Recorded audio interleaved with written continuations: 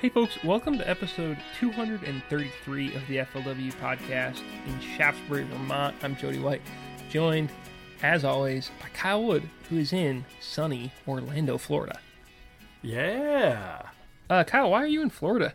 It seems like an odd time of year to go to Florida, famously a state known for its heat. Yeah, it's actually the worst time of year to be in Florida, but it's the 2019 ICAST show. And I'm down here to see what's all new and hip and hot and cool. Cool. Did you know their new product showcase is available on an app this year? Oh, what? It is. And I also, actually didn't know that. And also online. The online version... No, I couldn't find the online version. The app version, not great. The searchability is a little bit lacking. But so I should just go check it out, like, in person. Yeah, I would say do that. Maybe if they've got the online one working, that's the way to go. Or, alternately, don't even go and just sort of absorb information, which is what I'm going to do. Yeah, that's actually probably the better way to do it. But anyhow, we've got, aside from us complaining and possibly being excited about ICAST, we've got a good show this week. Because I already talked with Casey Scandal, and I did that about 7:30 this morning. I was enjoying a cup of coffee.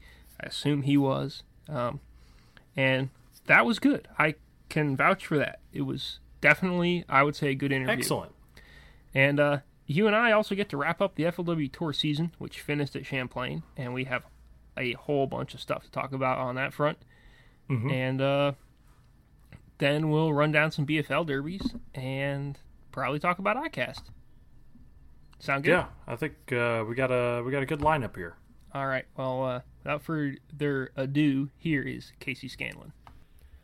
Alrighty, and now we are joined by Casey Scanlon, winner of the FLW Tour event on Lake Champlain, the season finale.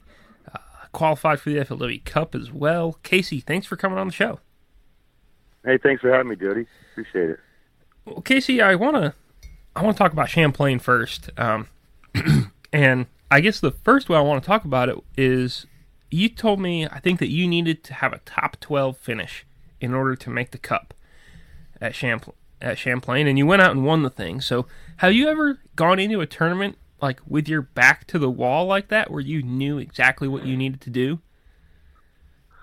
You know, I'm sure I have over the years, Jody, but that was pretty clutch right there. I knew I needed a big finish, and started the year off, with some really good finishes and some momentum, and just kind of lost it halfway through. So had my back against the wall, and was really fortunate to pull that one out. So it was kind of an awesome ending to the year, for sure. Yeah.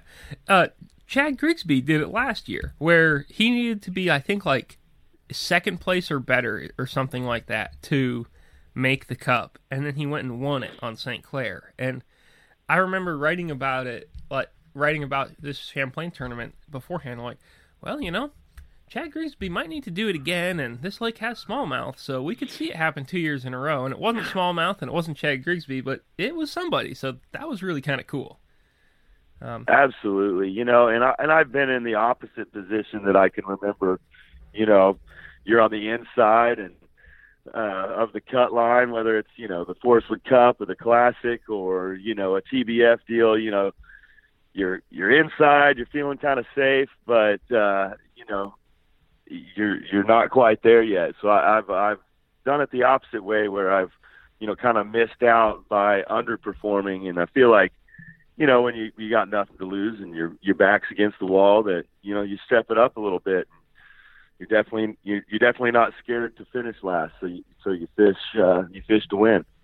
Yeah, well, so talking about that, you went and you fished tie, which is a long run, and that inherently has some risk, even though boats and motors are way better these days than they were 10 years ago. Sure. And you had never been to Champlain before, so, or I think that's what you said. So give me some of that process into just practice and just why you decided that was where you were going to call home during the tournament. Well, first of all, you know, just from doing some research, you know that there's a lot of largemouth down that way, and they tend to be better sized. And it tends to be, you know, the population down there seems to be predominantly largemouth. And so, you know, I'd done some research, and you know that some big bags come out of Ty. And, you know, I've fished pretty much all the Great Lakes, and Lake Champlain is, you know, right up there. It's a big lake, and, you know, so, you know, knowing that, you're always afraid of the trip down there. You know, it's big water, and, you know, I mean, I think that's one of the risks with Ty is just, definitely one of the risks with Ty is getting down there and getting back. And, you know, I went down there and practiced. I didn't really look at the forecast. We lucked out with the wind during the tournament big time, but went into the tournament just trying to find, you know, bigger fish. And I launched my boat down there, thankfully, the first day of practice. And, you know, I felt like I could cover that water down there a little bit more efficiently than the north end, which is a vast amount of water up there. So, you know, Ticonderoga is a little more confined. I knew it had big largemouth, and, you know, I was going to deal with the wind and waves later. You know, after the first day of practice, I saw that there was a lot of big fish down there, and I felt like the largemouth were really, really going to play in this tournament. So I actually went and practiced the day up north, you know, looking for largemouth up there as well. And thankfully we got the right conditions to make the run down to Ty, because that's, you know, that's the big risk is can you catch them and get back.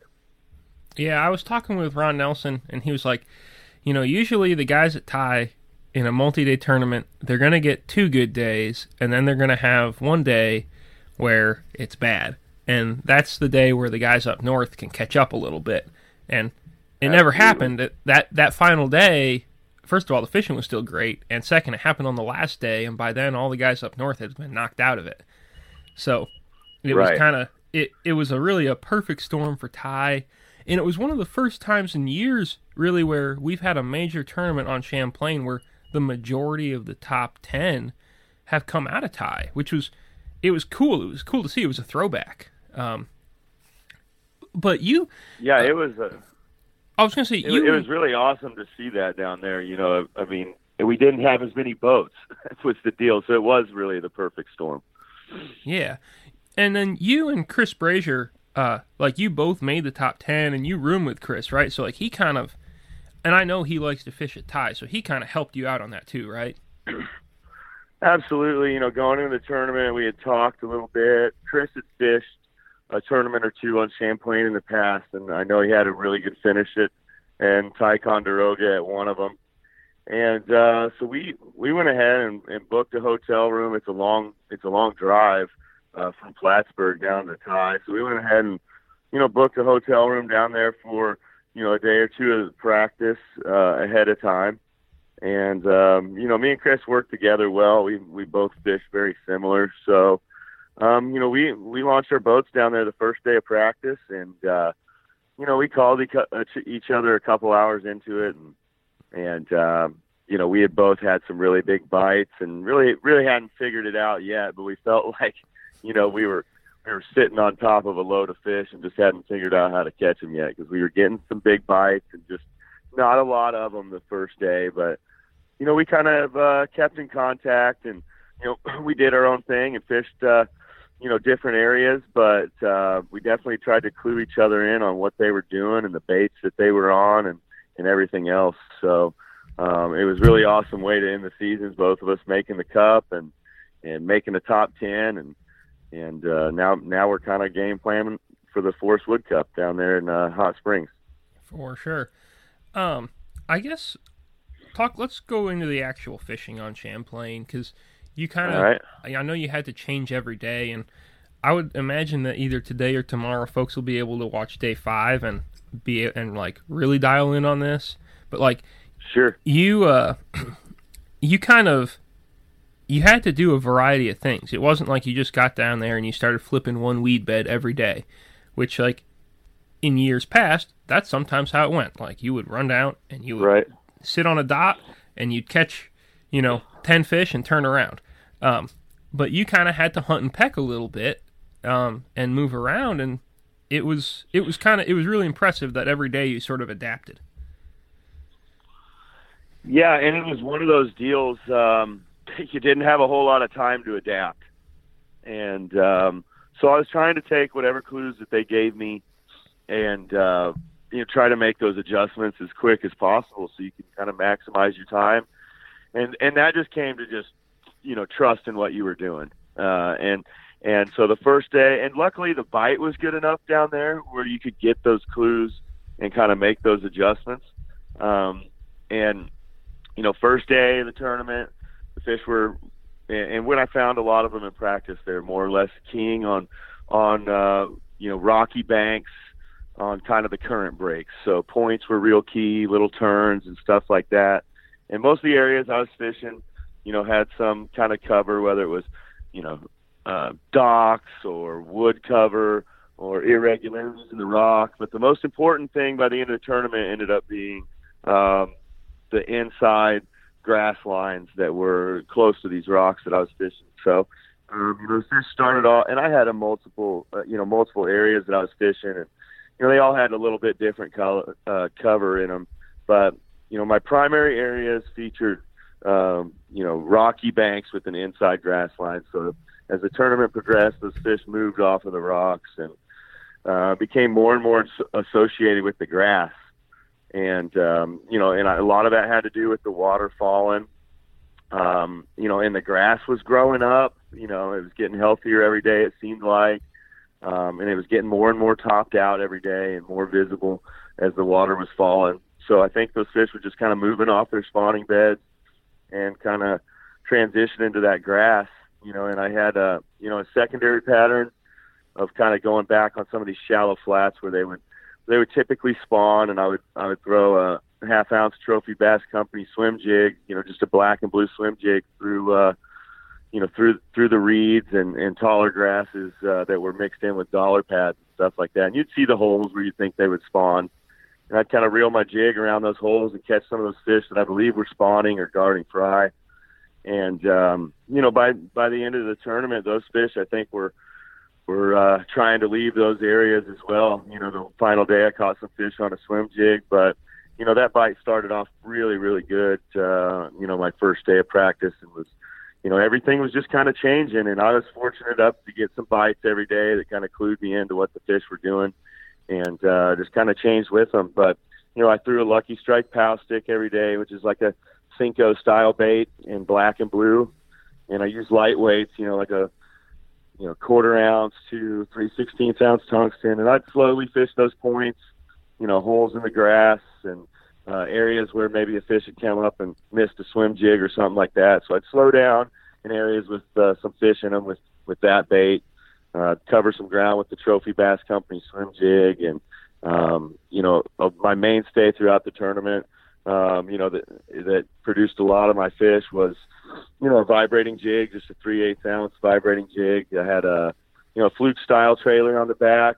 I also had a Lucky Strike, Lucky Swim trailer on the back, and they really ate that vibrating jig for me pretty much every single day. I just, had to keep up on their locations, whether it was on the inside or outside edge of the rock, or the grass, or right up against the bank on the rocks. That changed every day as far as the chatterbait went. But, those three baits were pretty much my staple. I mixed in a Lucky Strike square bill a little bit. I think I caught my biggest fish of the tournament on a black and blue Bass Pro Source tube. So I kept a variety of rods on my deck, and I just kept moving and shaking, and luckily I was able to make the right moves throughout the event. For sure.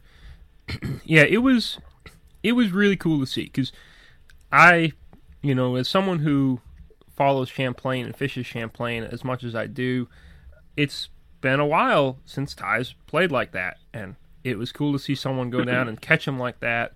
It was fun to see someone, fishing that inside stuff, because a lot of times those summer tournaments, when they're in July, they're not on that inside edge, but you guys hit it at the time where you could do that, and it was cool. And it seems like probably like fishing inside grass is probably a little bit of an underfished thing by regular folks, because it's easy to just roll in and sort of see the point on the outside and see the extreme edges of the grass and think, all right, that's where I should be.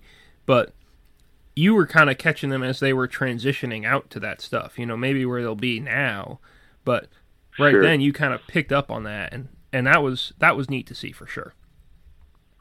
Yeah, and I think it is, something that's not looked for as much, maybe that inside grass line, but it's one of my favorite things to look for when I'm fishing grass, and I feel like it's a lot higher percentage. Usually that strike zone, or I guess, basically the area that those fish are going to be in, I feel like is a lot smaller. That inside grass edge, it might only be a foot from the bank. So let's say you have a riprap bank going down there and you've got a nice little 2 or 3 foot zone, just where there's no grass, from that riprap, and that's where they're all going to be. So on an outside edge, you have more area, it seems like, to cover fishing wise, where, that inside edge that I was fishing, it was probably, 15, good boat length off the bank probably, but, it gave me a good zone. I knew that those fish were, kind of hanging on that inside edge to the bank. And so I was able to make casts to the bank.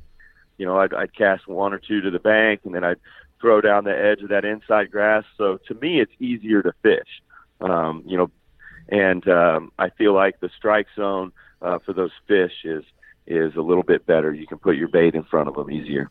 For sure. And it being shallower too, that helps, because you don't have to, Absolutely. You don't have to wait for something to fall. It just, you plunk it in and it's there, it's on the fish. Absolutely. Just a lot more efficient, it feels like to me, fishing that inside line. So for sure. Well, so your season, I'm going to transition off of Champlain, but as much as probably you don't want to do that, because it's not, you don't win tour events all the time. Nobody does, unless you're maybe Brian Thrift or Scott Martin. Then they're like, yeah, whatever. That's right. Been there, done that. But you had, when you put it all together, especially with your win at the end, you had a really solid season. You made, you made 3 cuts. Making a cut almost half the time, that's pretty good when you sit down and think about it. Sure. And of course, you're going to the Cup. How did you feel like your season went overall? Starting off, made a couple top 30 cuts. Had some good momentum. Weighed in a big bag at Lake Toho, which was really fun. And was feeling real good about the season. And feeling real great about the schedule. We had 2 top 30s, and then I believe we came back to Grand Lake in Oklahoma, which is a lake that I'm very familiar with. You've got an edge there. Had a lot of success in the past, and had a great practice at Grand. Thought I was dialed in, and did not have a good tournament. Really just didn't get the bites. I felt like I fished good. I felt like I fished the areas I needed to fish in. I just didn't get the bites. It was and Grand was weird. It was a timing issue. There's a lot of spots on that lake that consistently produce fish, and it was weird. You'd be the second, third guy to go down a place, and the fourth or fifth guy, you'd watch him go down the same stretch of bank with a spinnerbait pretty similar to what you were throwing, and he'd catch a couple. So Grand was a frustrating tournament. Had me kind of shaking my head, and just didn't catch them. Cherokee, let's see, we had Seminole. Seminole, another one, had a great practice. A decent first day. I was right there in contention after the first day to, I think I was in the check line. So I just didn't get the bites there either. Didn't make the right adjustments on the water. Really didn't change with the fish because, again, another one of those good practice, bad tournaments kind of deal. And then Cherokee kind of missed the boat there. I was on me and Chris kind of bucked the trend, and we didn't mess with the smallmouth too much. We went up the river there and found some really good largemouth, and it seemed like they just spawned and got smaller overnight. We went from catching, quality pre-spawn fish to, a bunch of skinny males that were post-spawn, and meanwhile, every smallmouth in the lake had decided to spawn. Exactly. And so it was yeah, and I had no idea that was going on. So I'm up there struggling and just catching the ones I don't need to catch. And then I came out to that main lake, with an hour to kill the final day. And yeah, the smallmouth fishing was awesome and not very hard. Yeah. So totally missed the boat there. And then Chickamauga, and was catching them, was having a good event. And that was one that was, just the weights were tight and you couldn't afford to, slip up too much. And I lost two really big fish that hurt me and that, cost me some substantial points right there. And, it was just, that middle of the season there, I felt like I was fishing well in a lot of those events and just not getting the job done. So, with going into that last event, disappointed, looking at the cup from the outside, I knew I needed a big finish, and I kind of just I put my head down and really went for it at that last event, and thankful that it worked out because the Forest Wood Cup's an awesome event and something you definitely don't want to miss out on. It's the goal going into the season, and after doing a little bit of research about Lake Hamilton, I'm really excited about going down there and checking it out. Yeah, for sure. Because that one, I mean, you fished the Cup on Murray, the one Atkins won, right?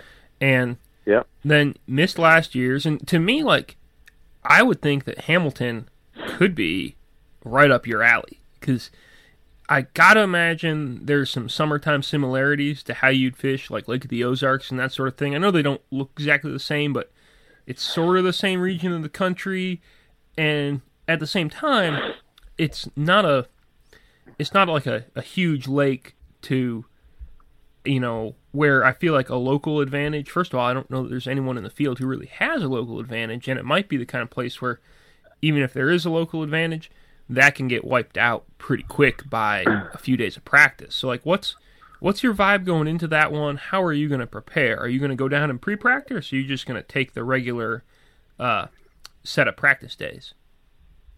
And like you said, it's a small lake, so I've kind of debated that. But last year or the first year I made the Cup in South Carolina, I elected not to go down and pre-practice, and looking back on it now, I wish I had. So I'm going to go down there. I'm at least going to ride around for a couple days, but from what I know about the lake right now, and from what I've looked at, as far as on the map and Google Earth, I mean it looks like it should be really fun. Not that big, but big enough for all of us to kind of spread out. It's got all the cover I like to fish in. It's got a lot of boat docks, a lot of brush piles. Looks like a lot of points. So a little bit of grass in it. So it's going to be fun. There's going to be guys fishing shallow. There's going to be guys fishing deep.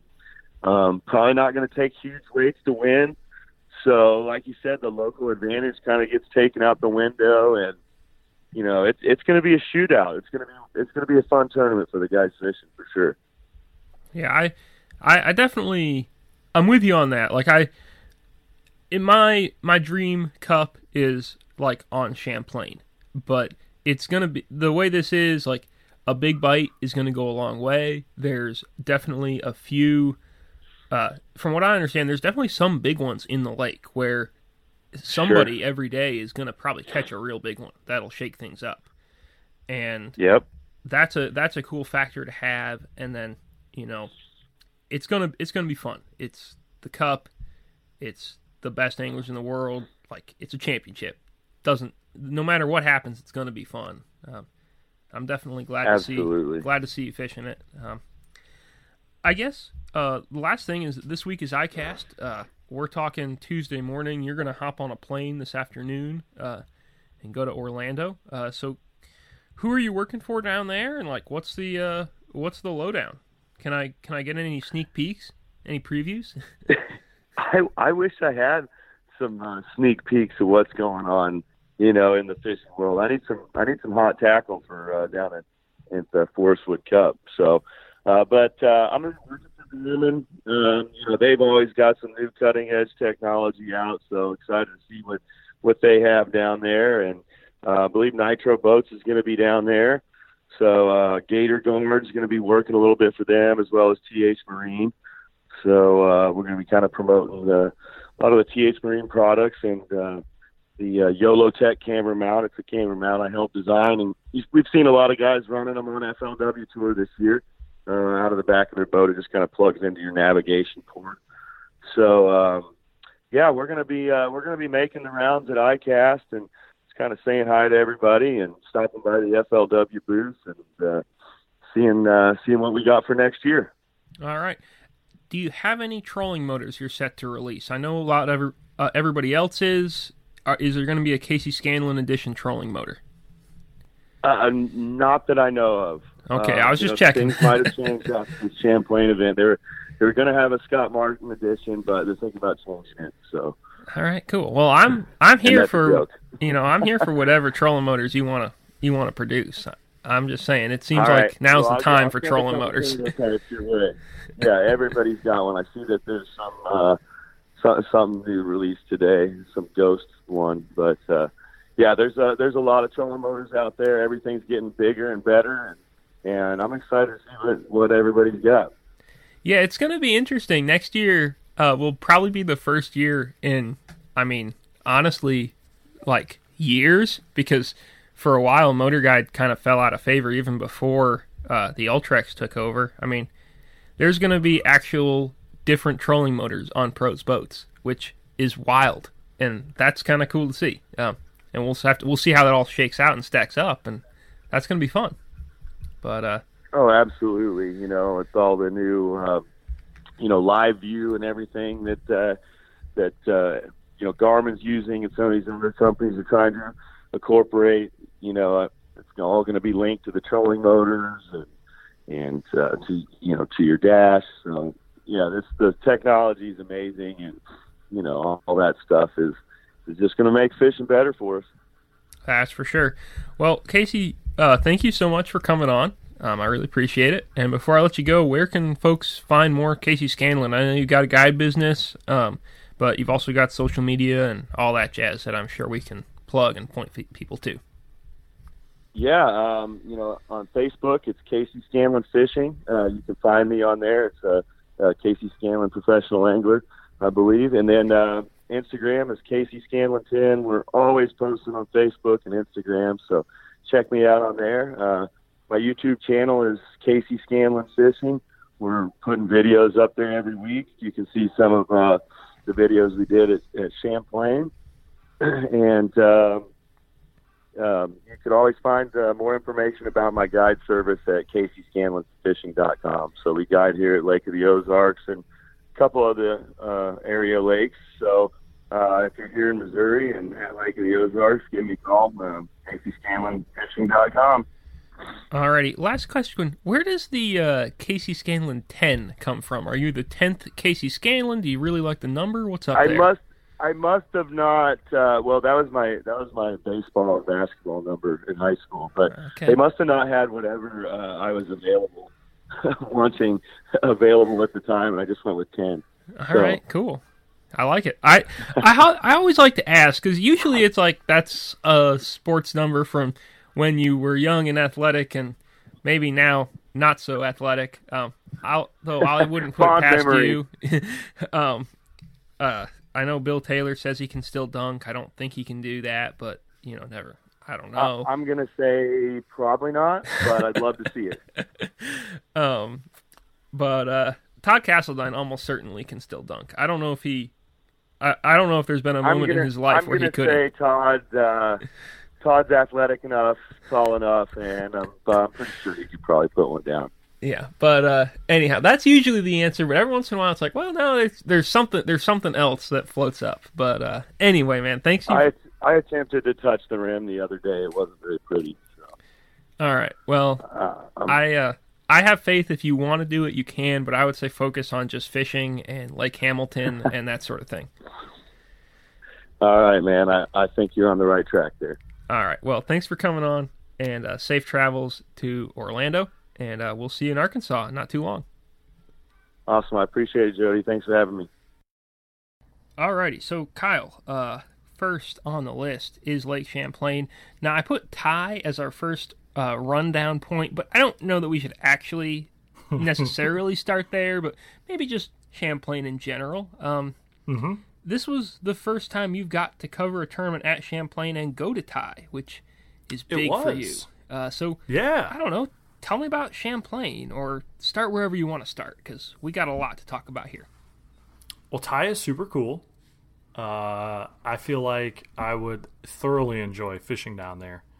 It's such a stark contrast. And like, I knew, like, the stuff you hear about Ty, I think, paints a good picture of it, right? Yeah. Like, it's It's substantially different than the north end of the lake. It's not hard to understand in the abstract. Yeah. But when you get it's there... until you're down there. Yeah. Then you kind of... Because it's like dirty water. It's really narrow. There's just bassy-looking cover everywhere. Laydowns, and there's riprap and rocks and milfoil that looks gorgeous. And it's starting to look even more gorgeous. And then... But you still have, like, the mountains and stuff in the background. So it's just... I don't know, man. It was a gorgeous, peaceful place to be in the morning, too. That is for sure. And you didn't have to make the run. You got to drive down. No. Yeah, I got to do it the kind of easy way. Yeah. It's not really actually a very beautiful... I mean, it's a very beautiful drive, but it's not a very, like, logical, easy drive. Right. But from Plattsburgh. But definitely the drive is preferable to running it, especially... if you mix in like 2-footers. Yeah, absolutely. But yeah, man, I'm glad you got to go down there for sure, because it's a cherished part of the lake for me. Although, the more I fish Champlain and the more I fish the north end, I am really in love with that north end. Because there's so much variety up there, especially like in July and August and later on in the year. Like when the smallmouth are off the beds and it's really kicking into summertime gear, that northern part of the lake, it's so electric when you consider just the combinations of smallmouth and largemouth you have and the different ways you can catch them. Yeah. But I'm sure that we might see some of that this week next week in the Coast FLW Series event on Lake Champlain. Oh, yeah, that's right. On the tour side of things, basically, I don't want to say you and I predicted it exactly correctly, but we were definitely correct about the spawning smallmouth not having the juice they had in years past. I think that I kind of was leaning like, oh, northern largemouth are a thing to watch, with like, yeah, we got to look at Ty, because, we'd received some information, but turned out Ty was like basically the story of that derby. Yeah, that actually was, I could say surprising, which sounds kind of weird because, there were those string of years where Ty was like the place to be. The deal. Yeah. But yeah, definitely, like, come the final day, what was 7 out of 10? 7 out of the top 10 were down there? Yeah, I think so, because Dudley was mid-lake, and then Thrift and Slagona were up north. So yeah. Yeah, that was kind of like a dang, like we got to send more photographers down that way, which I think definitely had you and I kind of like, whoa, man, we're about to throw a lot of people in a smaller space of the lake. Yeah, and it turned out to be the right call. It's just unfortunate that Champlain is so big that one person can't really effectively cover 3 people, especially when it gets rough, which I tried to pull that off on the north end. And then I was sitting there and I'd gone and I'd seen Slagona and I'd seen Thrift, and I was like, do I really want to drive like 40 minutes through 2-footers to get to David Dudley and then come back? And I was like, no, I don't want to do that. I love David Dudley. He won AOY. That's great, but I don't want that. It's a smart choice. So yeah, it was cool. Honestly, my favorite part of the tournament was just watching Brian Thrift on day 4, because I got to watch him on his topwater spot. Yeah. And let me tell you, man, I know, so days 1 and 2, he was catching smallmouth there with like little largemouth, and then he caught a 6-pound largemouth there on day 3. And day 4, he caught like a 4-pound largemouth and like a 3-pound largemouth there and a bunch of others. Dude, watching Brian Thrift catch them every cast is not uncommon, right? Like, you and I have seen that a bunch of times. Yeah, yep. Watching him catch them every cast on topwater, pretty sweet. That would be epic. It was Yeah, up I was there. pretty jealous.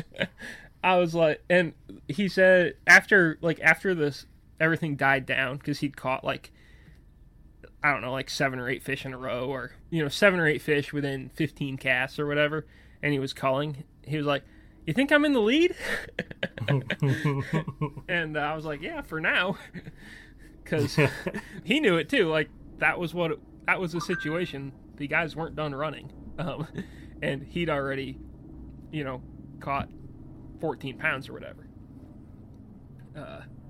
Maybe 12 pounds or 13 pounds, but either way, that was... Yeah, he was definitely getting after it. Yeah, it was an epic thing to watch. And it was just a really good tournament overall. Like, Eric Jackson being in contention for the win was like legitimately amazing. And Yeah. maybe something we won't ever see again, but maybe something we will see again, because the guy has no give up in him. And He really doesn't. he's like, I don't know. Chris Jones will tell you momentum's a thing in the sport. So he's got some. Yeah. And that was like wild. Seeing Ty kick out so many big fish was great.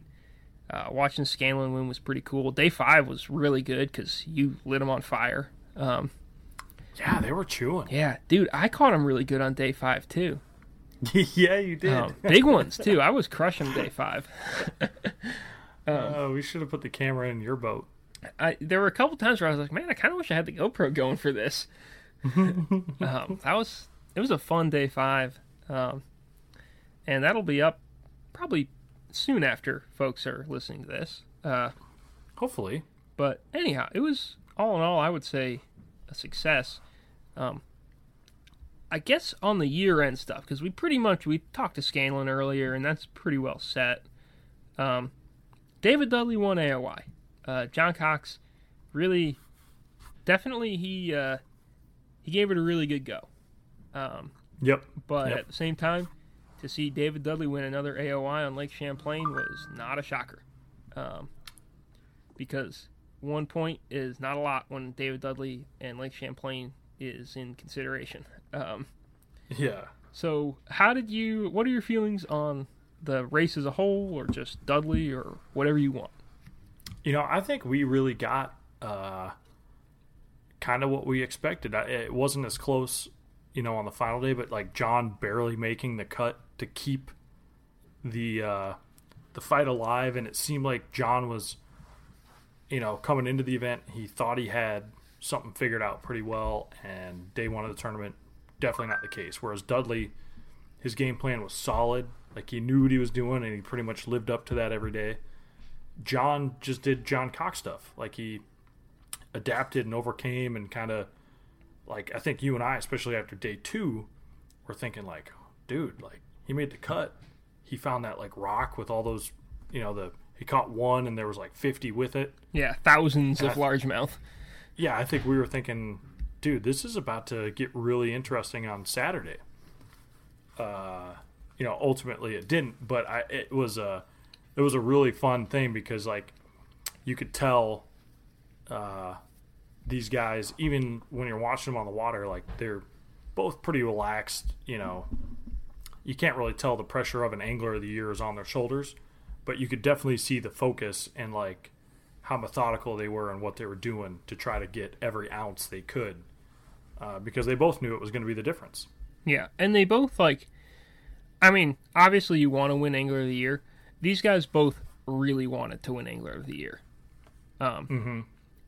Between Dudley going for number 4 and Cox trying to win number 1, which I don't ever want to say somebody should have won an AOI by now, but he's had his chances. You know what I mean? Yep. And he's going to get more chances. And one of these years he's going to close it. Oh, yeah, without a doubt. But it was cool. It was really cool to watch him go at it. And I'm like kind of flabbergasted about Dudley, because, like, dude, 4 in a row, or not 4 in a row, but 4 total is huge. 4 total, yeah. That in itself is incredible. The span of time he's done them over is really pretty amazing, because a lot of the guys, they bunch up 2 really great years. Yep. And he did that. And he did. That's how He went back to back. But to just let's see, it's 2008 to 2019. So like right? that's an 11-year span in which 4 times he's been the best. Well, the funny thing too is, talking with him when we finally crowned him Angler of the Year, and he's like, I kind of started doubting myself. Like, can I still compete? Can I still? It's like, my dude, like, you've made the Cup. You're it wasn't like you were having terrible years on tour. You just, hadn't really been competing for an Angler of the Year, but that's the caliber of guy he is. That, like, if you finish below 5th in the points, you're kind of like, it was an all right year, I guess. So that was kind of funny for me because you're right, like, the span of time he did it is extremely impressive. But then after 2012, when he won his 3rd one, to now, like, he considers that basically a slump. Yeah. Which is like, well, but you made the Cup every year. Like, it was still on paper a very solid career. And he does acknowledge that, but it was just kind of funny hearing him beat himself up for not having won one sooner. 20. So like it's true. It's weird to say, because what he's done in that time frame would be considered like a great career by a lot of other standards. But 2013 through now, he's never fished the final day of the Cup. Which is wild to think about, even though, of course, he's like basically always made it. And then if you look at he finished 5th in AOI in 2017, and he really never sniffed an AOI race other than that. 2013 he was 16th. That was his other best one. So like, it's amazing to think about. I still, one of the guys who I always go back to as being the best is Brian Thrift. Just because, I don't know, he's Brian Thrift. And he's got, it's interesting. Like, he's got 2 AOIs, but he's got them spread out now. And also he's got a lot of time left in his career. Like, it's almost like if Thrift can like rip off 2 here real quick or something like that, then all of a sudden you're like, he could be the super David Dudley. But for now, David Dudley's the super David Dudley. Yeah, absolutely. And it's cool that we've got that. And I spent more time watching him fish this year than I had really in quite a while. And like, it's fun to watch him fish, because especially with the YouTube stuff, he's making all kinds of noise and like doing all this extra stuff and still managing to really smash them, which is fun. Yeah, you definitely get to see, like, you can tell he's having fun when he fishes. There's some guys you watch fish and it's like, the guys at work, there's not a lot of interaction with them on the water. But like Dudley, day 2, I was following him around and, we're just talking about stuff. He's talking to me about the fish. He's talking to me about like Champlain in general. It was just like, it would have seemed like a practice day. But here the guy is, peak form, about to win an Angler of the Year, just carrying on a conversation. Yeah, for sure. Anything else on that, or should we talk ROI a little bit? Oh yeah, we should give some love to Mr. Nelson. Yeah, so our boy Ron Nelson won Rookie of the Year. In I guess 2 years in a row now, the presumptive leader has really coughed it away. So Sheldon Collins and Miles Berghoff, sorry about that. 2 years in a row, actually, a Northern angler has won Rookie of the Year. So Matt Becker, Ron Nelson, you're our boys. But I don't think it was exactly a surprise to see Nelson do really well at Champlain, and no. kind of put the heat on the guys who were around him. And he did. And he won Rookie of the Year. And, I mean, I don't know, Kyle, if we were picking at the beginning of the year, we probably were picking Nelson, right? Or... Oh, I mean, at least, like, top 2 choices, I would say, for sure. Yeah, I know a few years ago we were like, oh, yeah, it's Castledine for sure. And I guess last year, it would have been like Nelson or LeBrun this year, probably. Yeah. And LeBrun had a really good year and made the Cup. He did. But Ron Nelson, boy, he went out and did Ron Nelson things. Yeah, it was kind of like just with Ron overall. Like, I think he was one of those guys through Costas. You just knew, like, this guy can hang on tour. Yeah, and it's anywhere. like a Johnston thing. Yeah, like watching the Johnstons fish Costas. I think we knew before a lot of people did, like, these guys are going to crush it whenever they decide to step up. And Ron decided to fish the tour this year, and he definitely lived up to the hype. Yeah, like the Johnstons and Nelson, they've crushed it at a variety of different locations throughout their Costa careers, or throughout their AAA careers, and they've stayed in their AAA careers longer than they needed to. Castledine and LeBrun, both of them have really had phenomenal lower level careers, but a lot of that's been concentrated in and around Texas, right? Yes, very regionally oriented. Whereas you look at Nelson, you look at the Johnstons, those are guys who have had a lot of success in Florida and also on Smith Mountain Lake and also up north. You know what I mean? Yeah. And the fact that they had that sort of southeastern success coupled with the northern success, boy, is that a combo for coming out firing in your first year. Oh, without a doubt. That's such a good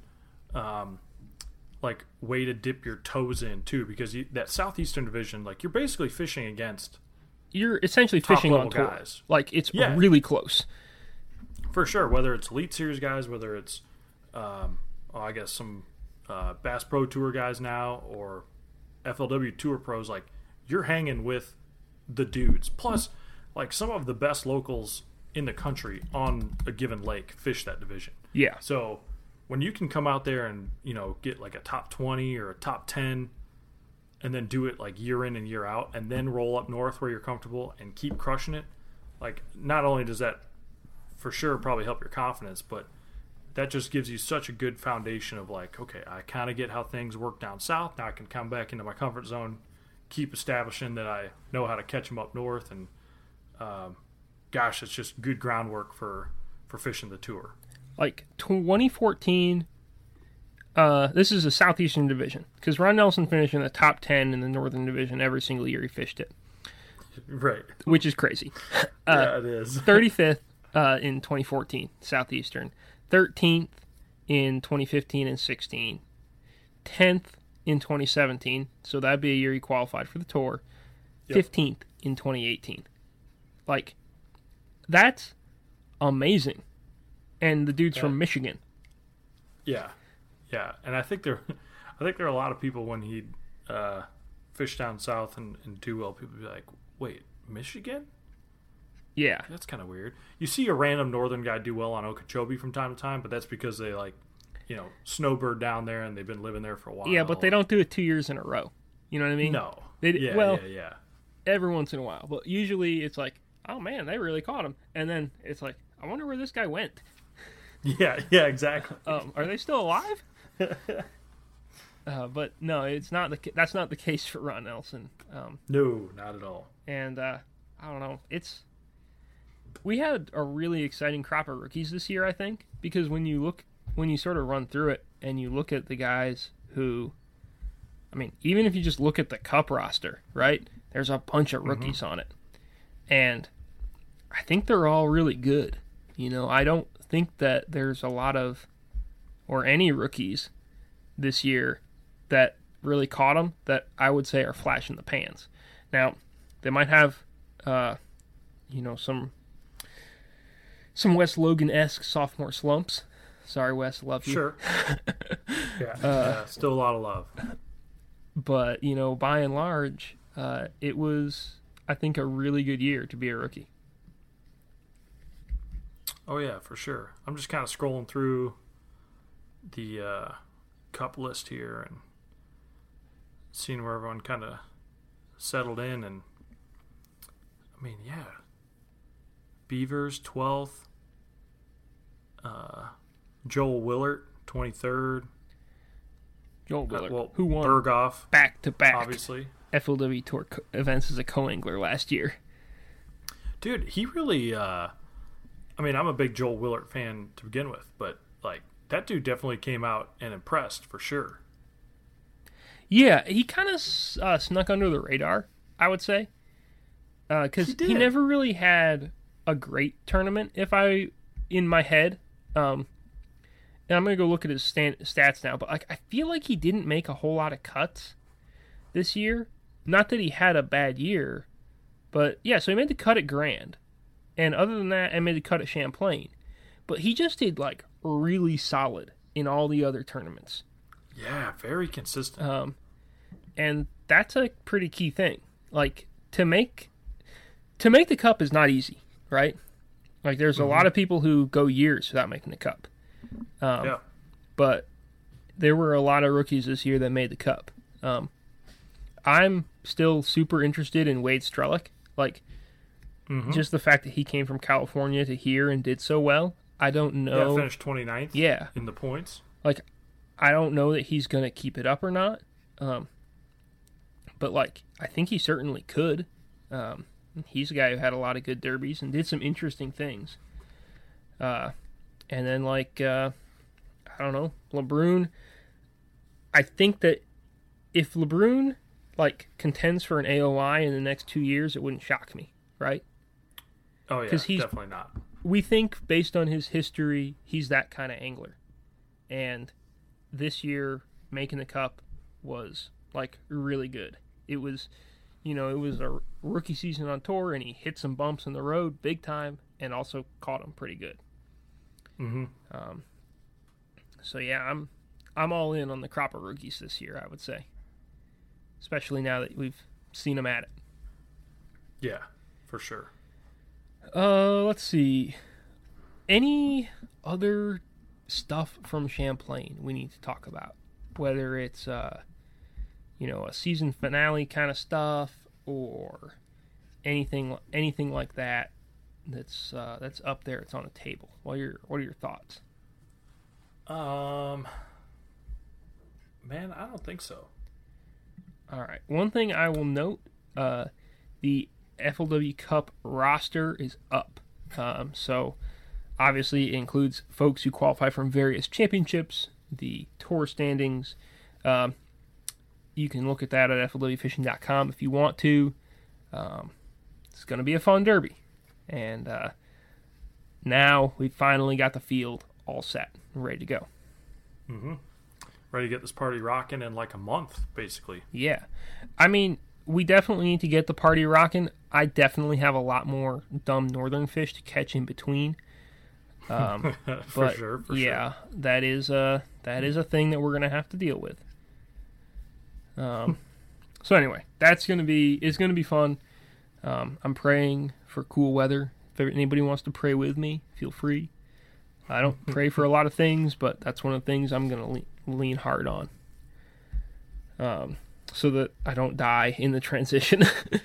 Oh yeah, man, it's a harsh one to make for sure. From beautiful northern summers to Arkansas in August. Yeah.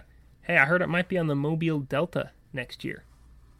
Whoa. A redfish side pot, but it's probably going to be hotter than Arkansas. LeBrun Cup champ next year? Here's the thing. It might be back to back because he did pretty good in Arkansas last year. Yeah, that's true. So let's not get ahead of ourselves too much. Yeah, yep, sorry. Also, I feel like Bradley Dortch might have something to say about that.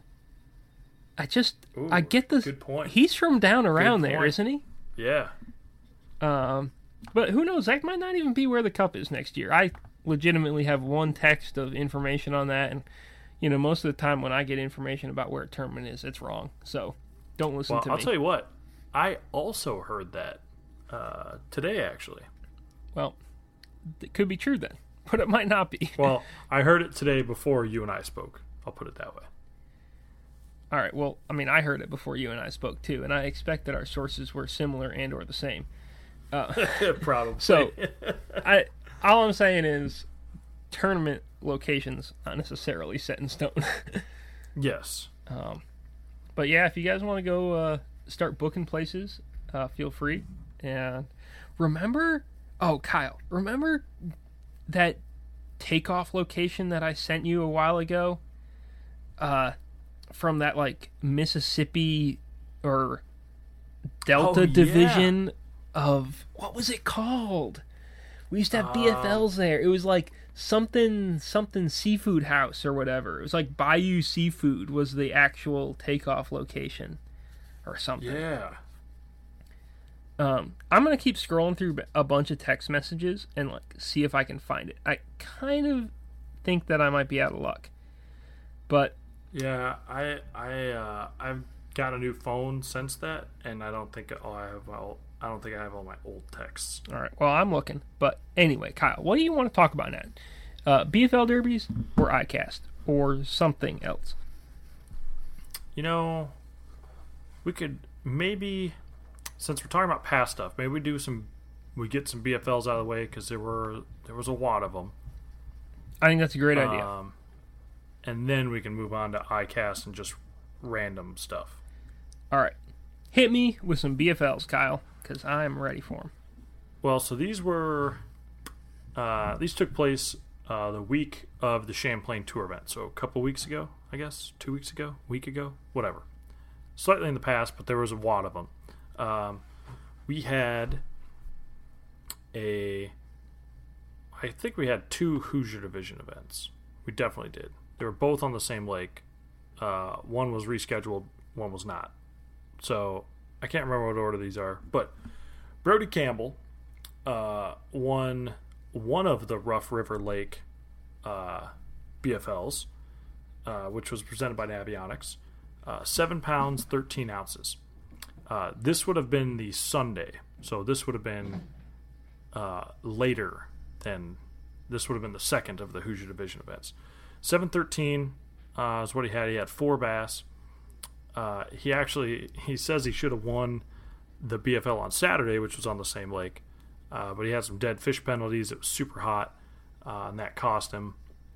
But he started on some schooling fish, threw a Zara spook, and then he flipped a Strike King rodent and a jig with the rage craw into willow bushes, and that's how he caught his fish. Presumably that's how he caught his fish the day before. We'll get to that next, but this was Brody's third BFL victory this season, and he almost made it 4 the day before. So Brody Campbell, you're crushing it. Keep doing you, man. I like it. Also 4-2 was Big Bass, if you were curious. This is Rough River, correct? Rough River. Okay. Yep. Remember, we used to be really interested in Rough River Lake. Are we still, or No. not anymore, really? Not really. Okay. Now, this Hoosier Division event, I should have read this one first, but whatever. That's just the way they popped up. The Hoosier Division event that took place on Saturday was also on Rough River, so this was the day before. John Melton won it. He had 13 pounds, 12 ounces. Basically, same thing that Brody did the day next, the day after. However you word that. He was throwing a top water and pitching plastics. Brody Campbell got second in that one. So, dude, Brody Campbell had 13.9 for 5 fish and had some dead fish penalties. So, dang, dude. That's pretty strong stuff. Yeah. Moving on from there, Derek Jenkel won the Illini division on Rend Lake. Duke! Yeah, with 15 pounds, 8 ounces. Side note, Rend Lake is one of those lakes that when you drive by, you're like, there's got to be just bass everywhere. Oh, I know, it looks good. It's not good. Not necessarily the case. Yeah. But Jenkel was flipping bushes. He was using a brush hog and a Strike King rage bug were pretty much the go-to. He said he had to figure out the depth that the fish were in, but it was pretty much like 3 feet of water in the bushes. So, bingo, bango. Random pattern. Hold on. I misclicked. Our All-American champ, Brennan McCord, finished 10th. Yeah, or he tied had a for good 9th. derby in that one. Yeah.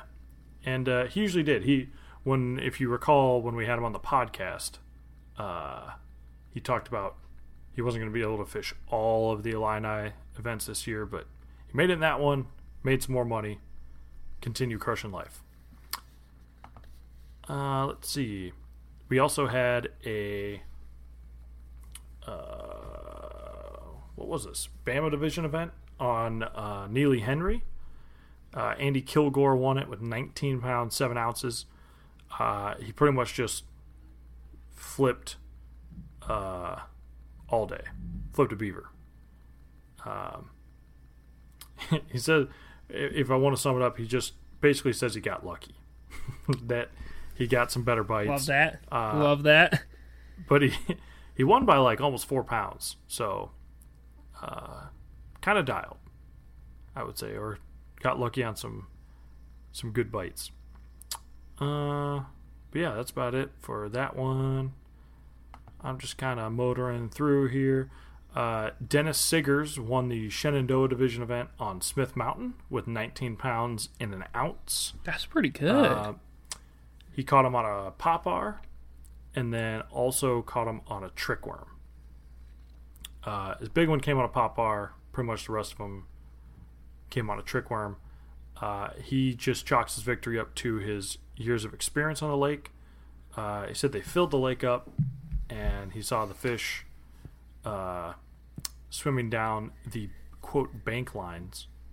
So he just started working down the bank lines and threw a popper around. Didn't know he was going to catch 19 pounds, but he did. And again, won it by like 3 pounds, a little over 3 pounds. Sweet. A little under 3 pounds, so. That's a big man, bag. sometimes on you just Smith get Mountain, lucky. especially this It time of is. year, I think. Yeah, I think it's justifiable that he's like, didn't know I was going to catch that, but here we go. Okay. Last but not least, Ozark Division event on Lake of the Ozarks. Michael Harlan won it with 24 pounds, 9 ounces. Scanlon, when we were filming day 5, was talking about how they are chewing on Lake of the Ozarks, and this definitely backs it up. Yeah, he wrecked him. He caught like, I don't know, a couple dozen fish, and said he was throwing back 3-pounders like they were nothing. He basically cranked a 6XD, and he was trying to like graph around and find schools that were off the beaten path. Make an exact cast to certain schools was kind of his deal. He didn't really elaborate, like, was it brush? Is it like channel swing stuff? He was in the... It wouldn't shock me if they were suspended. From what I understand, they've been moving a lot of water out there. Yeah, and Scanlon was kind of talking about that. Yeah. Man, they smashed them in that derby. Dude, right? Like, I tell you what, so fifth place was 20 pounds, 4 ounces. We had a bunch of ties. 10th was tied with 18-10. Like, yeah, they were chewing. I've been on a Bring a Spring Derby to Lake of the Ozarks kick for like, I don't know, 3 years now, I feel like, at least. Yep. And every year that we don't go there, I am going to get more and more mad. Because, man, I want a tour event at Lake of the Ozarks in the spring. I want it to be cold enough so there's not big boats out, because they're annoying. But, like, yeah. Dude, the place has got them. They would light them on fire. And Dude, Big Bass was 6'10". We could make a special allowance and have umbrella rigs be legal for it. Brian Thrifts would just, like, fall out of his boat with excitement. He'd be like, oh, yeah, here we go. Yeah, definitely. Casey Scanlon would love it. Let's do this thing. Come on, Bill. Let's go, man. Let's sign a petition. Give me a tour event on Lake of the Ozarks. But, yeah, that was a solid way to wrap the PFL weekend. Look at all the ties. 3 guys tied Right? for 10th with 18 pounds, 18-10. That's wild. Yeah. All right, I love it. Great finish. By the way, while we're talking about BFLs, so the Gulf Coast Division is a now defunct BFL division. Not as great as the Empire Division. R.I.P. the Empire Division. But Rigolet's Bait and Seafood was one of the premier takeoff locations for that one. So maybe we'll have a cup takeoff at Rigolet's Bait and Seafood. That would probably be excellent for Kurt's bowels. Yeah, no doubt. But anyhow, that's I found it. I'm glad that we did because people need to know that. I hope I pronounced it Good correctly. research. Yeah. Anyhow, shall we talk about iCast? Yeah, if I don't die. Kyle, please live. Okay.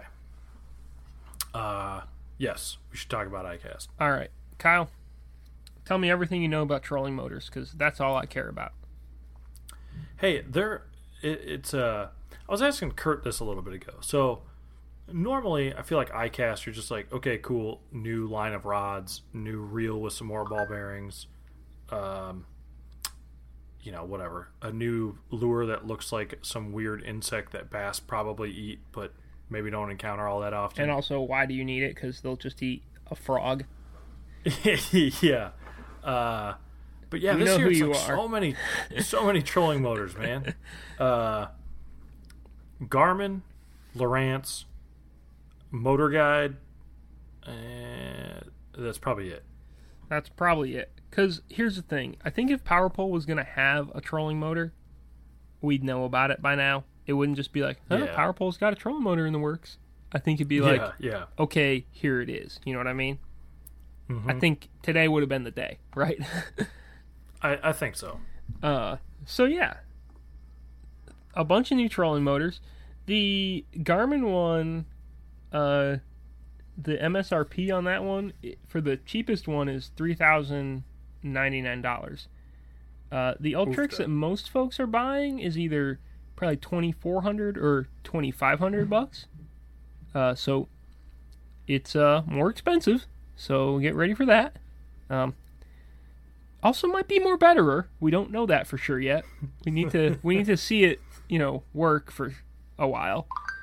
But definitely interesting. The Lowrance one, I've been told, goes 0.1 miles an hour faster than the Garmin one. Ooh. That's actually not a fact. It could be. But anyhow, so, Again, just speculation at this point. yeah. One thing that's not speculation, they're all pretty ugly. Oh, they are, man. Like, I feel like the Ultrex looks pretty good, right? Like, it's a little different, but it looks better than a Fortrex, I would think. Because now I'm kind of to the point where seeing a cable steer come out of the head, I'm like, oh, that looks dumb. But these guys are just like, oh man, I don't know. It's questionable design choice in my mind. And they all seem kind of the same, like really angular, and it's weird because like bass boats themselves aren't angular, right? Like they have a lot of smooth lines and like swooping details and things like that. And then you look at the newest motors and they're like real full of angles. And the new Ranger consoles are like real full of angles. And so all of a sudden, like, we're just smashing all these sharp angles onto bass boats that sit on water that are kind of flowy in appearance anyhow. Like, Phoenix has like little flames, and all these a lot of other ones have like stripes and things, but they kind of run down the side and then tail off. They don't like run down the side and then explode into pixels and like drop off at right angles and things like that. Like, man, maybe I'm out on this. I could be wrong. I know you and I don't always agree on what looks good, but like, gosh. Well, I mean, it's kind of like, so the G2, right? When Evinrude came out with the G2, that was like the first, whoa, man, what's going on here kind of thing. And I definitely didn't think it looked that cool. Now I'm just used to it. I think some people felt that way about the new Merc, but I'm already kind of like, I get it. People are doing weird stuff with outboards. But yeah, on the trolling motor front, part of it's just like, yeah, it seems like a stark, or like a hard left from where trolling motors are. But then again, pretty much everyone just has Minn Kota, and we know what they look like, so anything that doesn't look like that definitely would be weird. But the Garmin and the Lowrance one are ugly. I'm just saying it. I'm not sugarcoating it. Here's my other thing, just with trolling motors, and not to like rant or anything. Oh no, please do. Hit me. I get that Minn Kota pretty much dominates the market. So you're probably looking at it like, well, I don't know, we make electronics, like Minn Kota and Humminbirds, they like their units can talk to the trolling motor. That's all kind of cool. We're going to make a trolling motor so our trolling motors can talk to our units. How much are people having their graph talk to the trolling motor? You know what I mean? Like, I know in the walleye world, it's kind of key because you want to run like specific waypoints or like specific contour lines, and you're doing a lot more like trolling with the motor, if that makes sense. Or you're actually propelling your boat along at a constant speed and trying to maintain like a certain zone. I just don't get what other than maybe being able to go faster or maybe they're a little quieter. I don't get what they bring to the table. That's why I got to go walk around and look at these things, kick the tires on them, so to speak. Maybe actually kick one and just see how durable. They also look really heavy too, don't they? I've kind of gone back and forth on if they look heavy or not. I know one thing: the Ultrex is heavy. Yeah. If you let's put it this way: if you take an old Motor Guide Tour Edition trolling motor and you take it off your bass boat and you go and you put it on the bed of your truck, and then you pick up the Ultrex to put on your bass boat, you're going to almost fall over because there is a huge difference in weight. I definitely want to know the weights of all of these associated trolling motors. Oh yeah, that's a good I think stat. that's a curious thing. If these new ones weigh less than an Ultrex, and if they all... I'm going to leave the Motor Guide one out for a minute because Motor Guide's really got a long way to go to convince me they can build a trolling motor that works. Which is a ridiculous thing to say, but, like, come on, guys.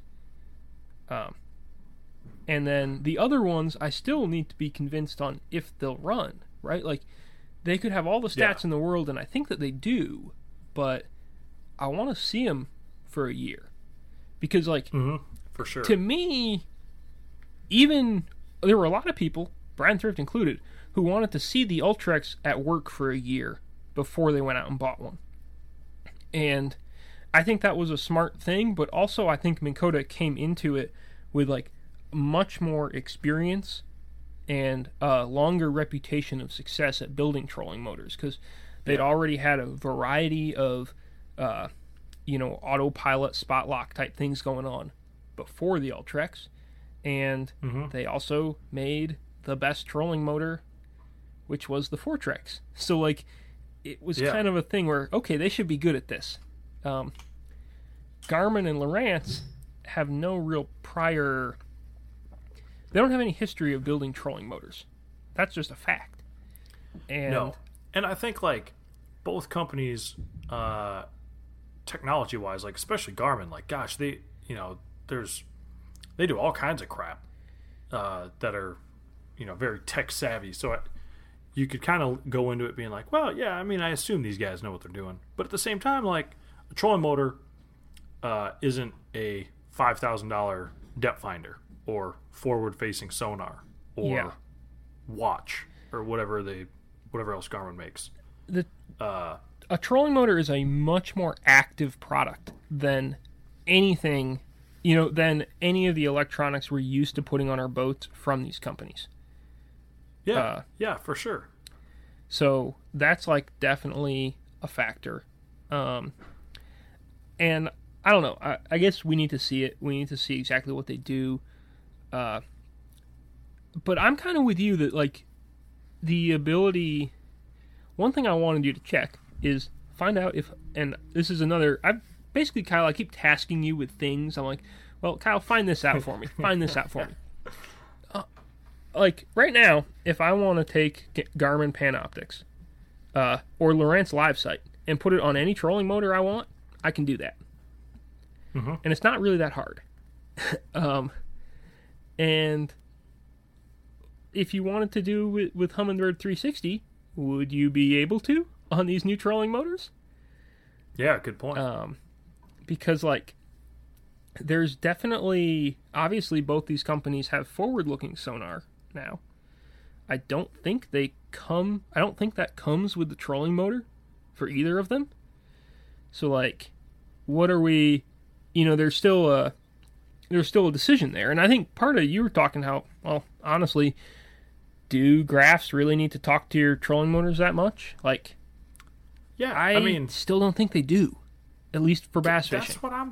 That's what I'm saying. Like, I just don't see a lot of instances where I'm like, thank goodness I have this Lowrance trolling motor for my Lowrance graph up front. Or, because guys got by with an Ultrex on there, and, like, I never really heard anyone complain about, like, oh, I wish my Garmin could talk to my trolling motor right now. Yeah. I mean, maybe in, like, a ledge tournament, I guess. Maybe. But, like I said, there's, like, I know, Great Lakes, like, salmon guys or walleye anglers, muskie guys even, like, I think that application, and maybe that's the market they're trying to get into, right? Maybe it's not like they're coming out with a trolling motor just to help the fishing world in general, and yeah, bass guys are going to have it, but maybe it's these other species that they're really going for. Well, the Garmin one is only available in 50 and 57-inch shafts, which... Definitely not going for the 57 other inch species. is not long enough for those boats. No. So, No, like, it is not. right there is an issue. So, like, I think they're looking at the bass market, because I think these other species, they're not even buying Ultrexes, though. They're buying Ulteras, That's true. They're like, that's just another market that Minn Kota's got locked down. Yeah. I'm super interested to see how it shakes out. I super wish all these new trolling motors were going to be priced less than an Ultrex. I super doubt that's the case. Yeah. That would be the dream, is to be like, all of a sudden I have all these options and it got cheaper. And probably what it's going to be is you got all these options and it got more expensive. Yeah.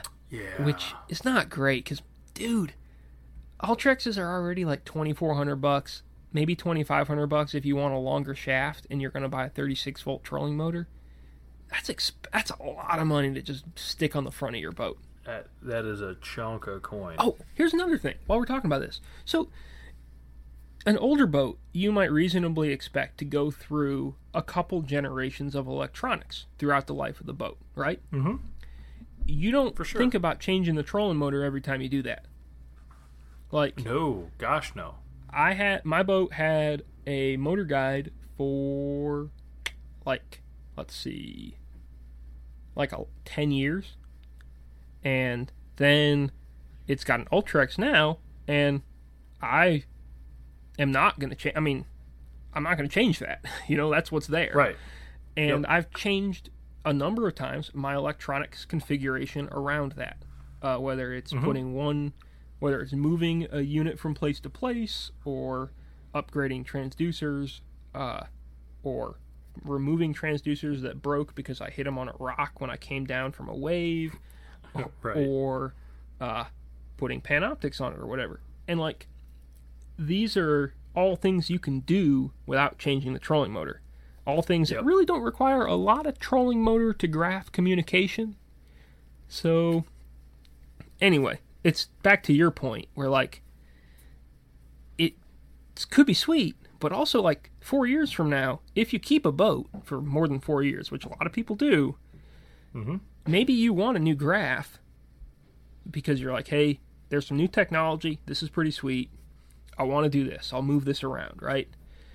Maybe you want a new graph, but you really don't want to buy a new trolling motor, because at least prior to this, Yeah. the only thing that made you want to buy a new trolling motor was if your old one broke or the Ultrex came out. Yeah, pretty And much. now, I mean, I don't know. There are a lot of questions to be answered on the trolling motor market. And one thing we can agree is that the Ultrex was like an absolute changing point in fishing. It was a true game changer. Yeah. I think that's fair. And like what goes on ahead, maybe we'll get some clarity this week, but more likely we might not get any clarity for the next 5 years. We might get some clarity a year and a half from now. You know what I mean?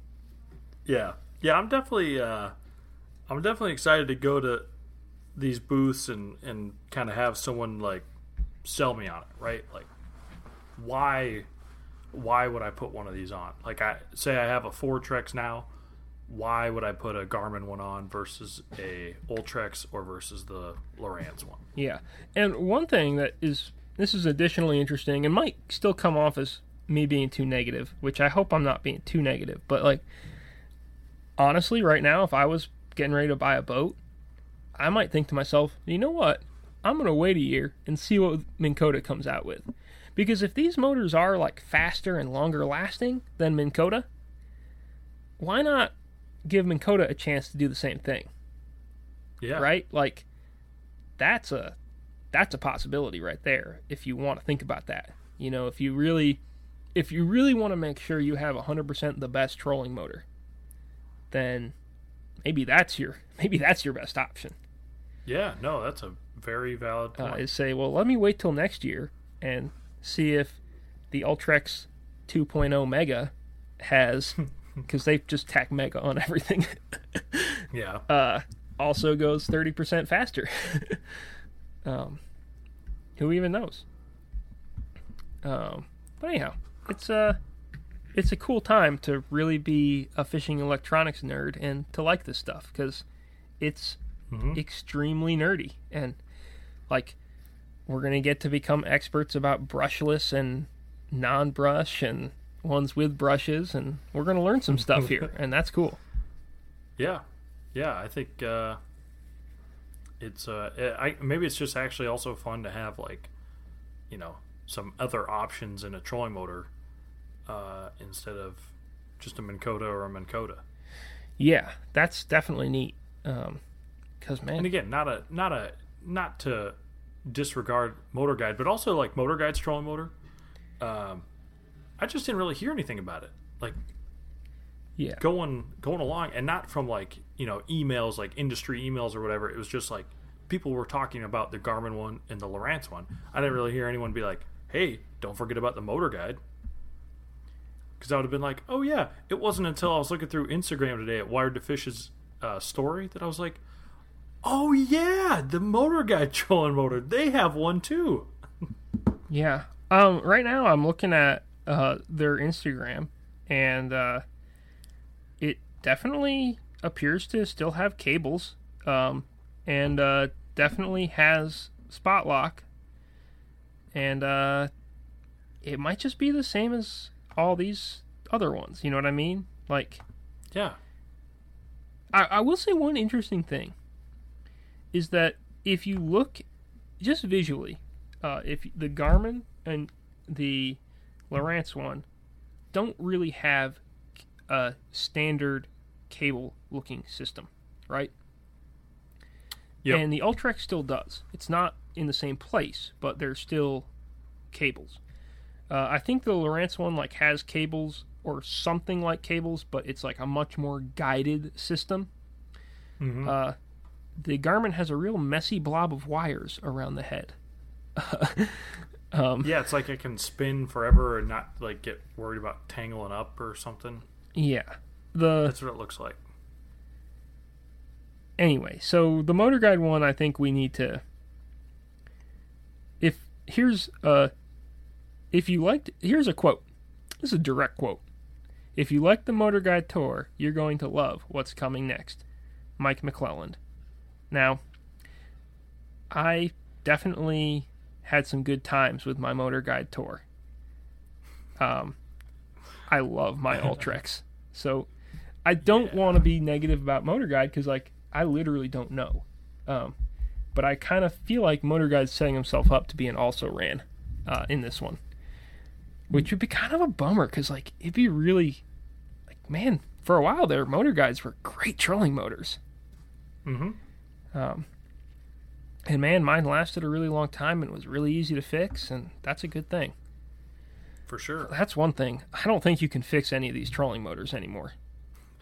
I think that we just... You're now taking them to the dealer to get them, I think to get them looked at. I think we've blown past the era of us being able to fix our trolling motors. I think probably that there's a pretty good chance that ended with the Motor Guide and it ended with the Fortrex, and now we're like, all right, here, well, I got some little fuses, and I got this, and I got these cables, and I don't know how they interconnect, and it's probably we aren't doing self-repair on trolling motors anymore. Yep. But, fun times. Oh, yeah. All right, well, Kyle, I've kept you long enough. It's 5 o'clock Eastern time, which is like 4 o'clock Central time. We had an email or two. We did? Oh, Yeah. dude, we got a new bunny email, didn't we? Maybe. Okay. We for sure had one from Lucas. Oh, yeah, we had with an regard update. to our PB smallmouth thing. Also, I found this email I sent to myself during Champlain. It said Marshall likes podcasts and was paired with Reddington? ? Oh, yeah. Well, shout out to that guy. Shout out to the Marshall that told me he liked listening to the podcast. I'm sorry I didn't get your name. You were going somewhere. I was going somewhere. But much appreciated. And then also, we had, Lucas Nikolasevic. I feel like I hit that one time and then I just botched it. Lucas. Kyle, We're going I Lucas. call him Lucas. It works. Lucas with the bunnies. Bunny Lucas. He says, "Hey guys, love the accent for the PB answers. 18 3/4 inches and 3.51 was That was his Us. new PB. He caught it in a kayak like last week or whatever. yeah. He got 2 4s last year, he said, but they were like 17 inches, so they were like short and fat. I like those fish.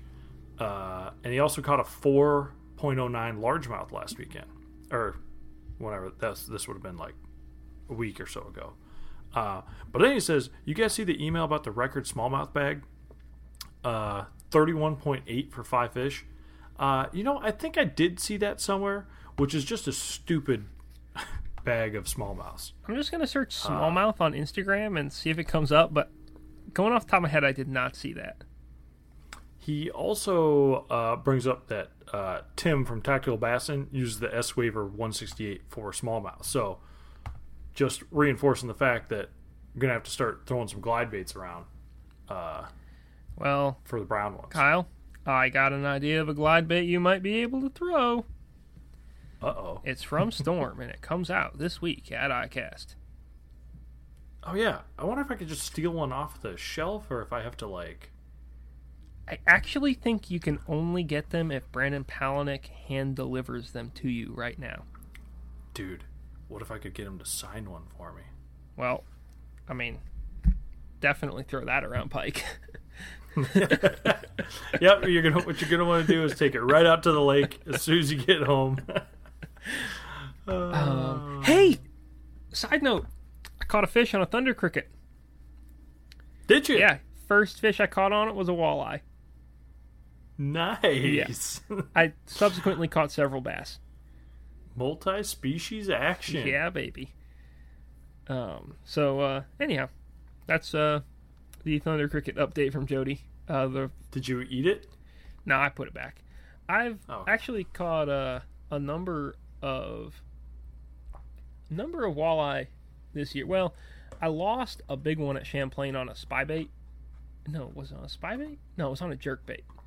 Last week. If I'd had a net or if I tried really hard, I could have got it in. But I had it snagged kind of funny, and I was just like kind of wailing on it, and it came off. I got you. But anyhow, and also I caught that one on the thunder cricket, and also at that river in New York I fished, I caught 2. One on a chatterbait and one on a crankbait. So I'm basically a walleye pro, is what I'm saying. Yeah, you're pretty much dialed. I have released all of them because I don't like cleaning fish. That's fair. That's fair. Yeah, but I guess I'll do it, I would say. I think so. Podcast at flwfishing.com if you want to send us emails. Yeah, man. Questions, comments, concerns. We just love hearing from you. Yeah. So hit us up.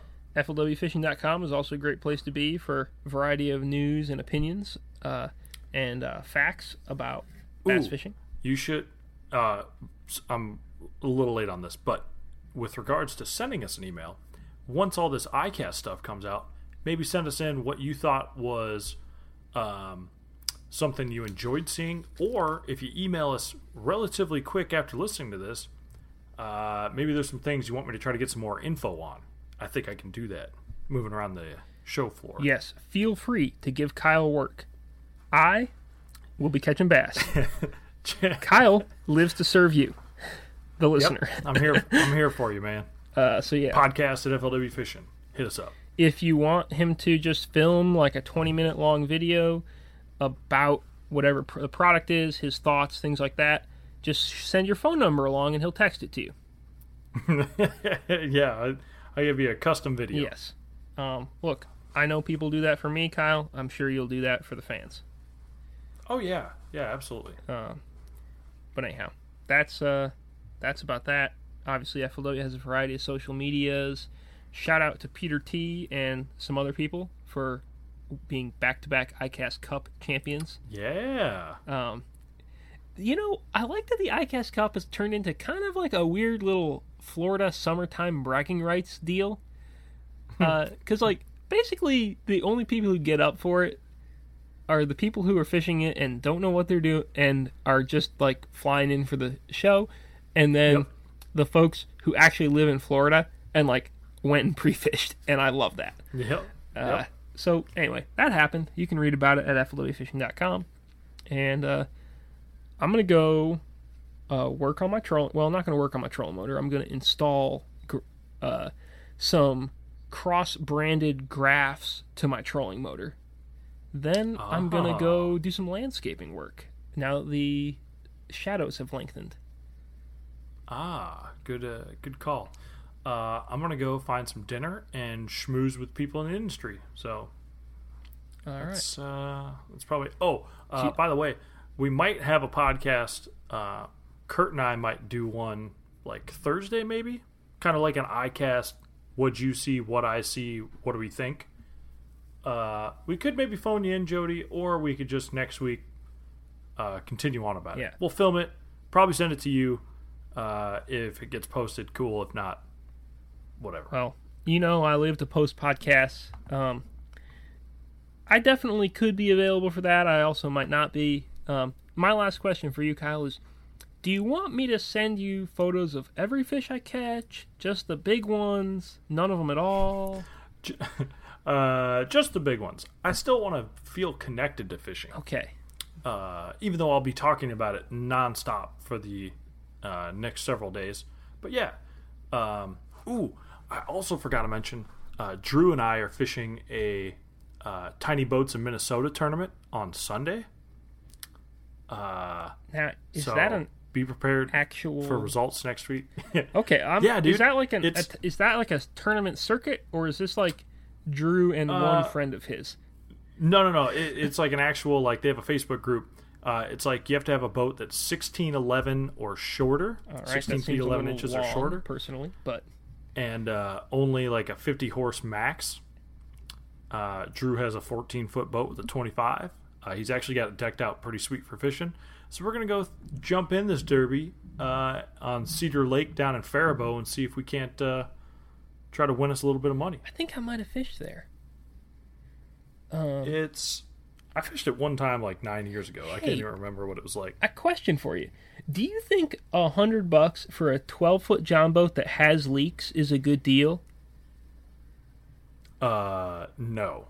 Okay. Do you think? Because coming from a guy that has a John boat with leaks, are they hard to fix? It's a pain in the butt to try to stop them. Okay. See, that's the thing I don't know is how hard they are to fix. Because we've been through this saga of Jody wants to fish places he can't put a boat, and I obviously am not going to stoop to a kayak. But I'm considering let's be purchasing a real. John boat to fish one lake. And I don't know, man, $100. Can't you get like a brand new tracker for like $300? Well, I don't know. But that seems, if I can actually get one for $300, that seems like the move. But You know who has a John boat with a trolling motor that might be for sale? Mike Long. dude, I think shipping would be just out the wazoo to go from California. It probably would, but I bet he's got a boat for sale. Oh man, I really should finish reading that article sometime. Oh god, Kyle, you know what? I hope everyone listened to the end of this podcast because that was probably I do too. No, that was probably the best thing that is going to happen all week in the entire fishing industry. Yeah, probably. So anyway, congratulations on that, Kyle. Thank you so much for talking with me, and I hope you have a lovely evening. Have fun fishing. Everyone else, enjoy. We'll chat with you next week, hopefully. See you.